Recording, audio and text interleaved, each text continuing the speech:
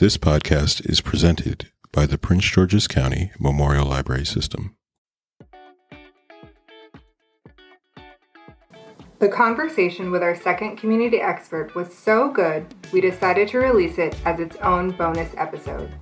Join me, Ella of Ella's Ephemeras, as I chat with St. Mark's Church historian, Sandra Johnson.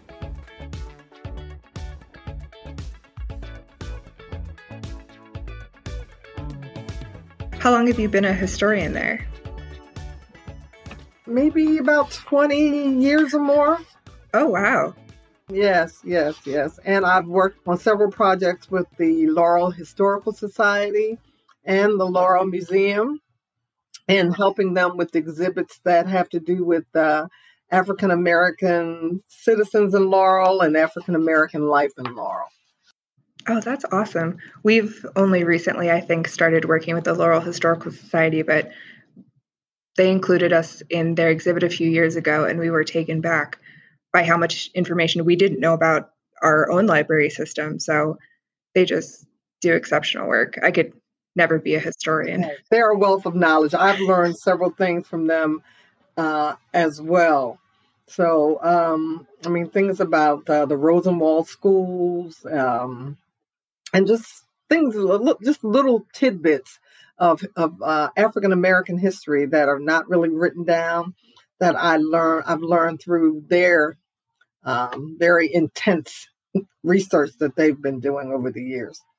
And it's really been nice because to be included, because for a long time, African American history for Laurel residents wasn't that just wasn't that prevalent. People just didn't know that much about it. So now with the Laurel Historical Society and the people that they have there, they've been very interested in including us and just becoming knowledgeable about African American life in Laurel. Oh, that's great. We have at the Prince George County Memorial Library System, our Oxon Hill branch has an ongoing oral history specifically for historically African American towns in Prince George County. And even with that, that was so recently started, whereas obviously we have residents who have been here for generations. Right. Yes. So, it's really nice that they have really been interested in African American life in Laurel and Prince George's County. And I've learned so much about, the struggles, the way people lived, how segregated Prince George's County was, how segregated Laurel was. But when you're a small child, you take a lot of things for granted. That you're aware of it because you know that there's certain places you can go, certain places you can't go, places you felt comfortable being in those settings, other places. But it was just to the point where there were just places where you just couldn't go. Mm-hmm. Which was, the young people now in Laurel just take those things for granted. It was nothing for them to just say, oh, I feel like going to the Laurel pool today. It's hot outside. I'd like to go to the Laurel pool, and just go. Whereas we knew we just couldn't go. And it seems strange now in 2021, but when I grew up in Laurel, that you just didn't go. You just weren't allowed to go there. So I'm not from Maryland, but I definitely, in talking to people that are from Laurel, there is this kind of like, oh, Laurel's so progressive. Laurel's always been so progressive, but that's just not true at a certain point. Laurel wasn't, as far as I understand, didn't seem to be this magical place that was separate from the rest of Maryland. Well, it depends on your age. Now, if you are, let's say, 30 years old, you may think that it's this very progressive city because Laurel is just so different now than the way that I grew up. And it was different for me than it was, let's say, for my parents. Because, that's why reading the book was just so interesting because I could really see why This book was required reading for junior high, middle school, and high school students because I was talking to my oldest daughter, and she was telling me that she read it. Of course, I think the book was written in the 70s. I believe mid-80s was the first. Okay. Well, then I was way past college, high school and college. I never read it. I'd heard of it, but I had never read it. And when when it was suggested, I said the title of the book piqued my interest because I do remember my daughter. I did remember hearing about the book, but not reading it. And because I'm a retired teacher, so instead of reading that, I was grading papers for my students.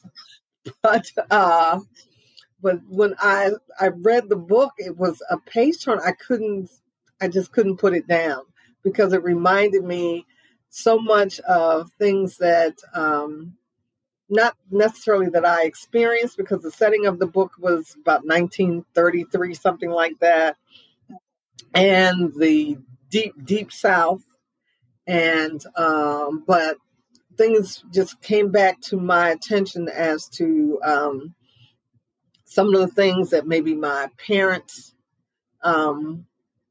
experienced living in Prince George's County, or things that older people, because I do live in Baltimore, and things that older people in Baltimore, in the Baltimore school system, they told me about, and how, you had two separate school systems. I mean, under one umbrella, but they were both completely different. The way they were funded, the way, so, it brought back a lot of memories to me of things that I had been told. So I really enjoyed reading the book. I thoroughly enjoyed it. Good. So I can see why it's required reading, because some people don't experience it, but they know that things like this did happen, and how the strength of the young people in the book, the strength of their family and their family structure, their work ethic, their values, their morals, all of that just came into play into, reading the book. So I thoroughly enjoyed it. Good. I'm so glad. I, like you, I didn't read the book as a child for required reading, but I did read it as an adult before, and I recently reread it for this podcast.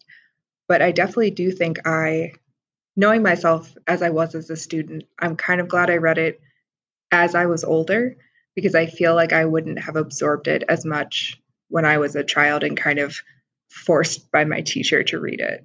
I can understand that, because I probably would have done the same thing, because sometimes when you're forced to read things, sometimes you don't get the understanding, or you're reading it so that you can maybe pass a test or answer review questions or something, like not for the true meaning of the novel. And that's a very good point as to reading it when it's required, as to just reading it just for, just knowledge for yourself, and just broadening your horizons or broadening your experiences. It's completely different. Yeah, and I agree with you completely. It absolutely was a page turner. When I read it the first time, read it all in one day. I just read through it very quickly. It's an exceptionally good book now that I was reading it more, because I chose to, not because I was asked to in school. Right. So based on, you had mentioned stories that you've heard from people that grew up in the local area, specifically around Baltimore County. Based on your historical knowledge, it sounds like you feel like the book is an accurate portrayal of the 1930s? Oh, certainly, because as I said, I did a presentation for the Laurel Historical Society on African American life in the Grove, because the African American section of Laurel was called the Grove, and it was, I don't know if you'd ever heard that term, but it was called the Grove because there was a large oak grove that really surrounded the community. It's not there now because 198 sort of, when progression came and things like that. But it was known as the Grove. And as I said, I did a presentation. I did several. I did one about African American life, and I also did one about the segregation of schools in Laurel as well.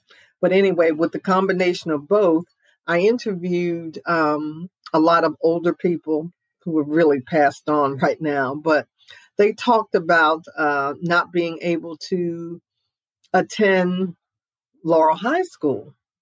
I don't know if you're familiar with the location, but Laurel High School is, steps away from the Black community in Laurel. So some people, could have just could have walked to that school in less than 5 minutes. So the fact that they couldn't attend the high school, and they had to go to, the all Black school in Lakeland, which is College Park. I thought about that when I read the book. I also thought about how in the book, the children wondered why, there was no bus service for them, no transportation service for them, where they had to walk miles to go to school, where the white children were bused. Mm. And it was the same thing for them. There was Prince George's County did not provide bus service for any Black students in the county. Oh, the people who were in Laurel, they had to either catch the train down to Lakeland, which is, off of Route 1 in College Park, or they had to get there the best way that they could, which really meant that, was a reason why a lot of people didn't complete high school, because it was just too difficult to get there, or your parents couldn't afford to send you on the train every day. So with that came to mind with me that was an actual thing that happened, where Prince George's County did not provide bus service for Black students at that time. And we're talking about the same time, maybe in the 30s, the 1930s. And as I said, they couldn't walk to Laurel High School because that was for white children only. When they talked about getting used books, some friends here in Baltimore would tell me that they remember getting textbooks that had other people's names written in them. They were soiled. You could tell that they were very used, but they had been books that no longer were used for white students, and now they were given to the Black students to use. And so, there was quite a few things that happened in the book that really made me, reflect back on to what the older people in Laurel had told me about the educational system there, or my friends in Baltimore who basically told me the same thing. So I could relate to that. Not myself, because when I started school, integration had really, really started. We didn't have that problem of transportation not being available to us or anything like that. But luckily, as I said, being the church historian, I was able to speak with the older members of St. Mark's, and they were a wealth of knowledge, and they could, tell me about their personal experiences. That's amazing. Mm-hmm. I doubt it, but because this is a historical fiction, and fiction does allow more freedom than just a straight nonfiction, was there anything in the book that you feel like could have or should have been told differently, might have been changed, anything that could have been added, removed? It was kind of hard for me because, number one, I didn't really grow up in the Deep South, nor did I have relatives in the Deep South. I do remember things about when my parents used to get things like Jet Magazine, and which was a weekly publication. It's no longer in existence. I don't know if it's online or whatever, but anyway, it used to be mailed to the home every week, or you'd go and you'd buy one. And I do remember looking in that magazine sometimes and seeing things like lynchings and things that were going on in the South, and to the point where I was telling my husband, and I was just the other day, I said, I grew up with a fear of the South. I had a fear of going past Washington, D.C., going into, I really had a fear. And that was basically because I didn't have relatives living in the South. And my husband was telling me, well, maybe if you had visited, because his mother was from Savannah, Georgia. He didn't go all the time, but they did frequent the South. And his mother, sometimes when, before she passed, she would talk to me about things. And she said everything, it was very segregated in Georgia, in Savannah, of course. But they just seemed to, were able to enjoy life in certain types of ways. Because a lot of things that they had their own, like they had their own movie theaters, which I didn't experience in Laurel. Because when we were able to go to the movie theater, I think Black people were sitting in the balcony and white people were sitting then, on the main level. But she said that they had their own movie theaters, their own sources of entertainment and things like that. And so she said that, it was very segregated, but, they just seemed to manage, but certain things didn't go on, lynchings, it wasn't, I don't remember her saying it was so prevalent in the city, but in the rural parts of the South, as the book was, that you could, always hear about a lot of lynchings going on and people struggling to keep their properties, being sharecroppers, not really owning their own land, working for other people, and never really being in a position to own their own property. It was as if the more they worked the land, they still couldn't get ahead. They still couldn't become property owners and things like that. But I'm trying to think if I thought something could have been written better or differently. And no is a great answer too. Right. And I just didn't read the nook and said, well, why did they do this? Why did they do that? I just didn't read it that way. And that's great. And that's definitely, and I'm sure you're familiar with, sometimes you read a book, even a nonfiction book, and, completely, factual, and you read it and you're like, why did they present it like that?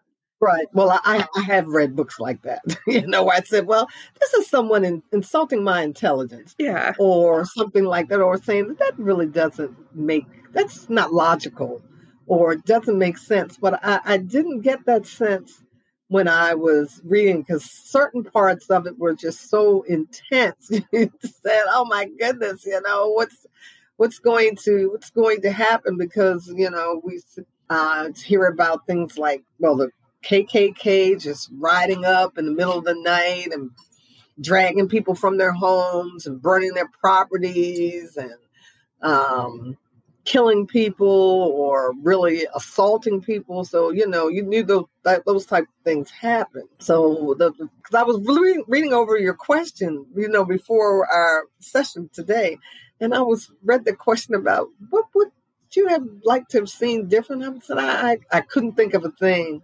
Really, I just thought it was well written. Maybe someone else who really lived in the South or had really close relatives. Maybe they could have a different opinion about the way certain things were written or the way certain things were expressed. But for me, no. And I do think it was obviously a very heavy book emotionally, but I never felt at any time that it was overwhelmingly so. I think it was an exceptionally well written, the tone of it, the pace of it. I personally wouldn't change a single thing about it. Oh, good, because I wouldn't even, and I thought because it was such a good reading for young people, and I think that if it had been too gory and too intense, it would have been too graphic. I don't think it could have held their interest, or if it did, it would have just, the message would have been lost. Mm-hmm. Because the whole underlying thing of their family structure, of their love for the land that they owned and the pride that they took and owned, being property owners, not just sharecroppers. Even being able to survive with their father being gone so much of the time, because he was working in the North and he was really being away from home just so that they could continue to be property owners, to afford to pay the taxes, and just because they weren't people who really lived above their means, but they just appreciated everything that they had. They loved their family. They really valued the relationships within the family structure. So, and I think that if it had been too graphic, I think all of that really would have been lost. Absolutely. And I definitely agree with the emphasis that was on not only the family as individuals, but also as the structure and how they related to each other, that you didn't just see one or two family members interacting, but you saw them in small groups, one-on-one, as a whole. Right. And how they helped each other to deal with everything that was going on. How I'm sure that they were envied by a lot of other people, envied by some, hated by others. Others were jealous of them because they just were such a dynamic family. As I said, the fact that some family members were working and just to help to pay the taxes and to keep the property going, and a lot of, you can see that they were a rarity where they lived. It wasn't the normal, because most of the people who lived in their surrounding county and area, they were sharecroppers, and they just did just enough just to get by, and never becoming property, and owning property really meant a lot, as it did. I remember growing up with my grandfather and my grandmother. They always talked about the importance of owning property. And, came from years and years of not having it, not doing that, because they took a lot of pride in owning property and not renting, and I'm sure that's where that type of value system came from the South, from here, where people everybody, they didn't own their own homes. They were renting, and but when you owned something, that meant a lot. It meant a lot, because there wasn't a lot of things that set you apart in the Black community. Because, as in this novel, there weren't a lot of professional people. There weren't a lot of doctors, lawyers. So, but if you owned your own property, that's sort of like, set you apart from everybody else. So a part of the Black experience. So, as I said, I could just talk about this book, because I tell you, I just found myself just... And I'm surprised you'd never read it. Like I said, I read it as an adult, so I'm not terribly surprised, but I'm so glad that you had the opportunity to read it, and I am honored that I'm here to talk to you about it. I don't want to take up too much of your time, because I did promise 20 to 30 minutes, but are there any questions that I didn't ask, or some part of the book that you really wanted to talk about? It's kind of open forum at this point. Because I've been just talking. Good. I think I just basically hit on everything, because, as I said, every time every so often, as I was reading the book, I was saying, I do remember something like that, someone telling me about something like this, or someone telling me that they experienced something like that, because, thank God things are a lot different now. But just to know that these things were just so commonplace, where they talked about no matter what was done, you knew that the white residents would not be prosecuted, would not be jailed for. And I thought, when I thought back to the George Floyd trial where the white officer was convicted. And some people probably would say they probably never thought they'd see that in their lifetimes. And just to think something, but, it lets you know we aren't where we should be, but we're not where we used to be. And, those types of things that, used to occur on a daily basis. And it was just the way it was. You just said, well, that's, and that their parents said that a few times, and their grandmother said that a few times. Well, that's just the way it is. That's just the way things are. We just have to live with it. We just have to learn how to survive with it. And that's just what they did. That's what they did. So, but as I said, I just thoroughly enjoyed it.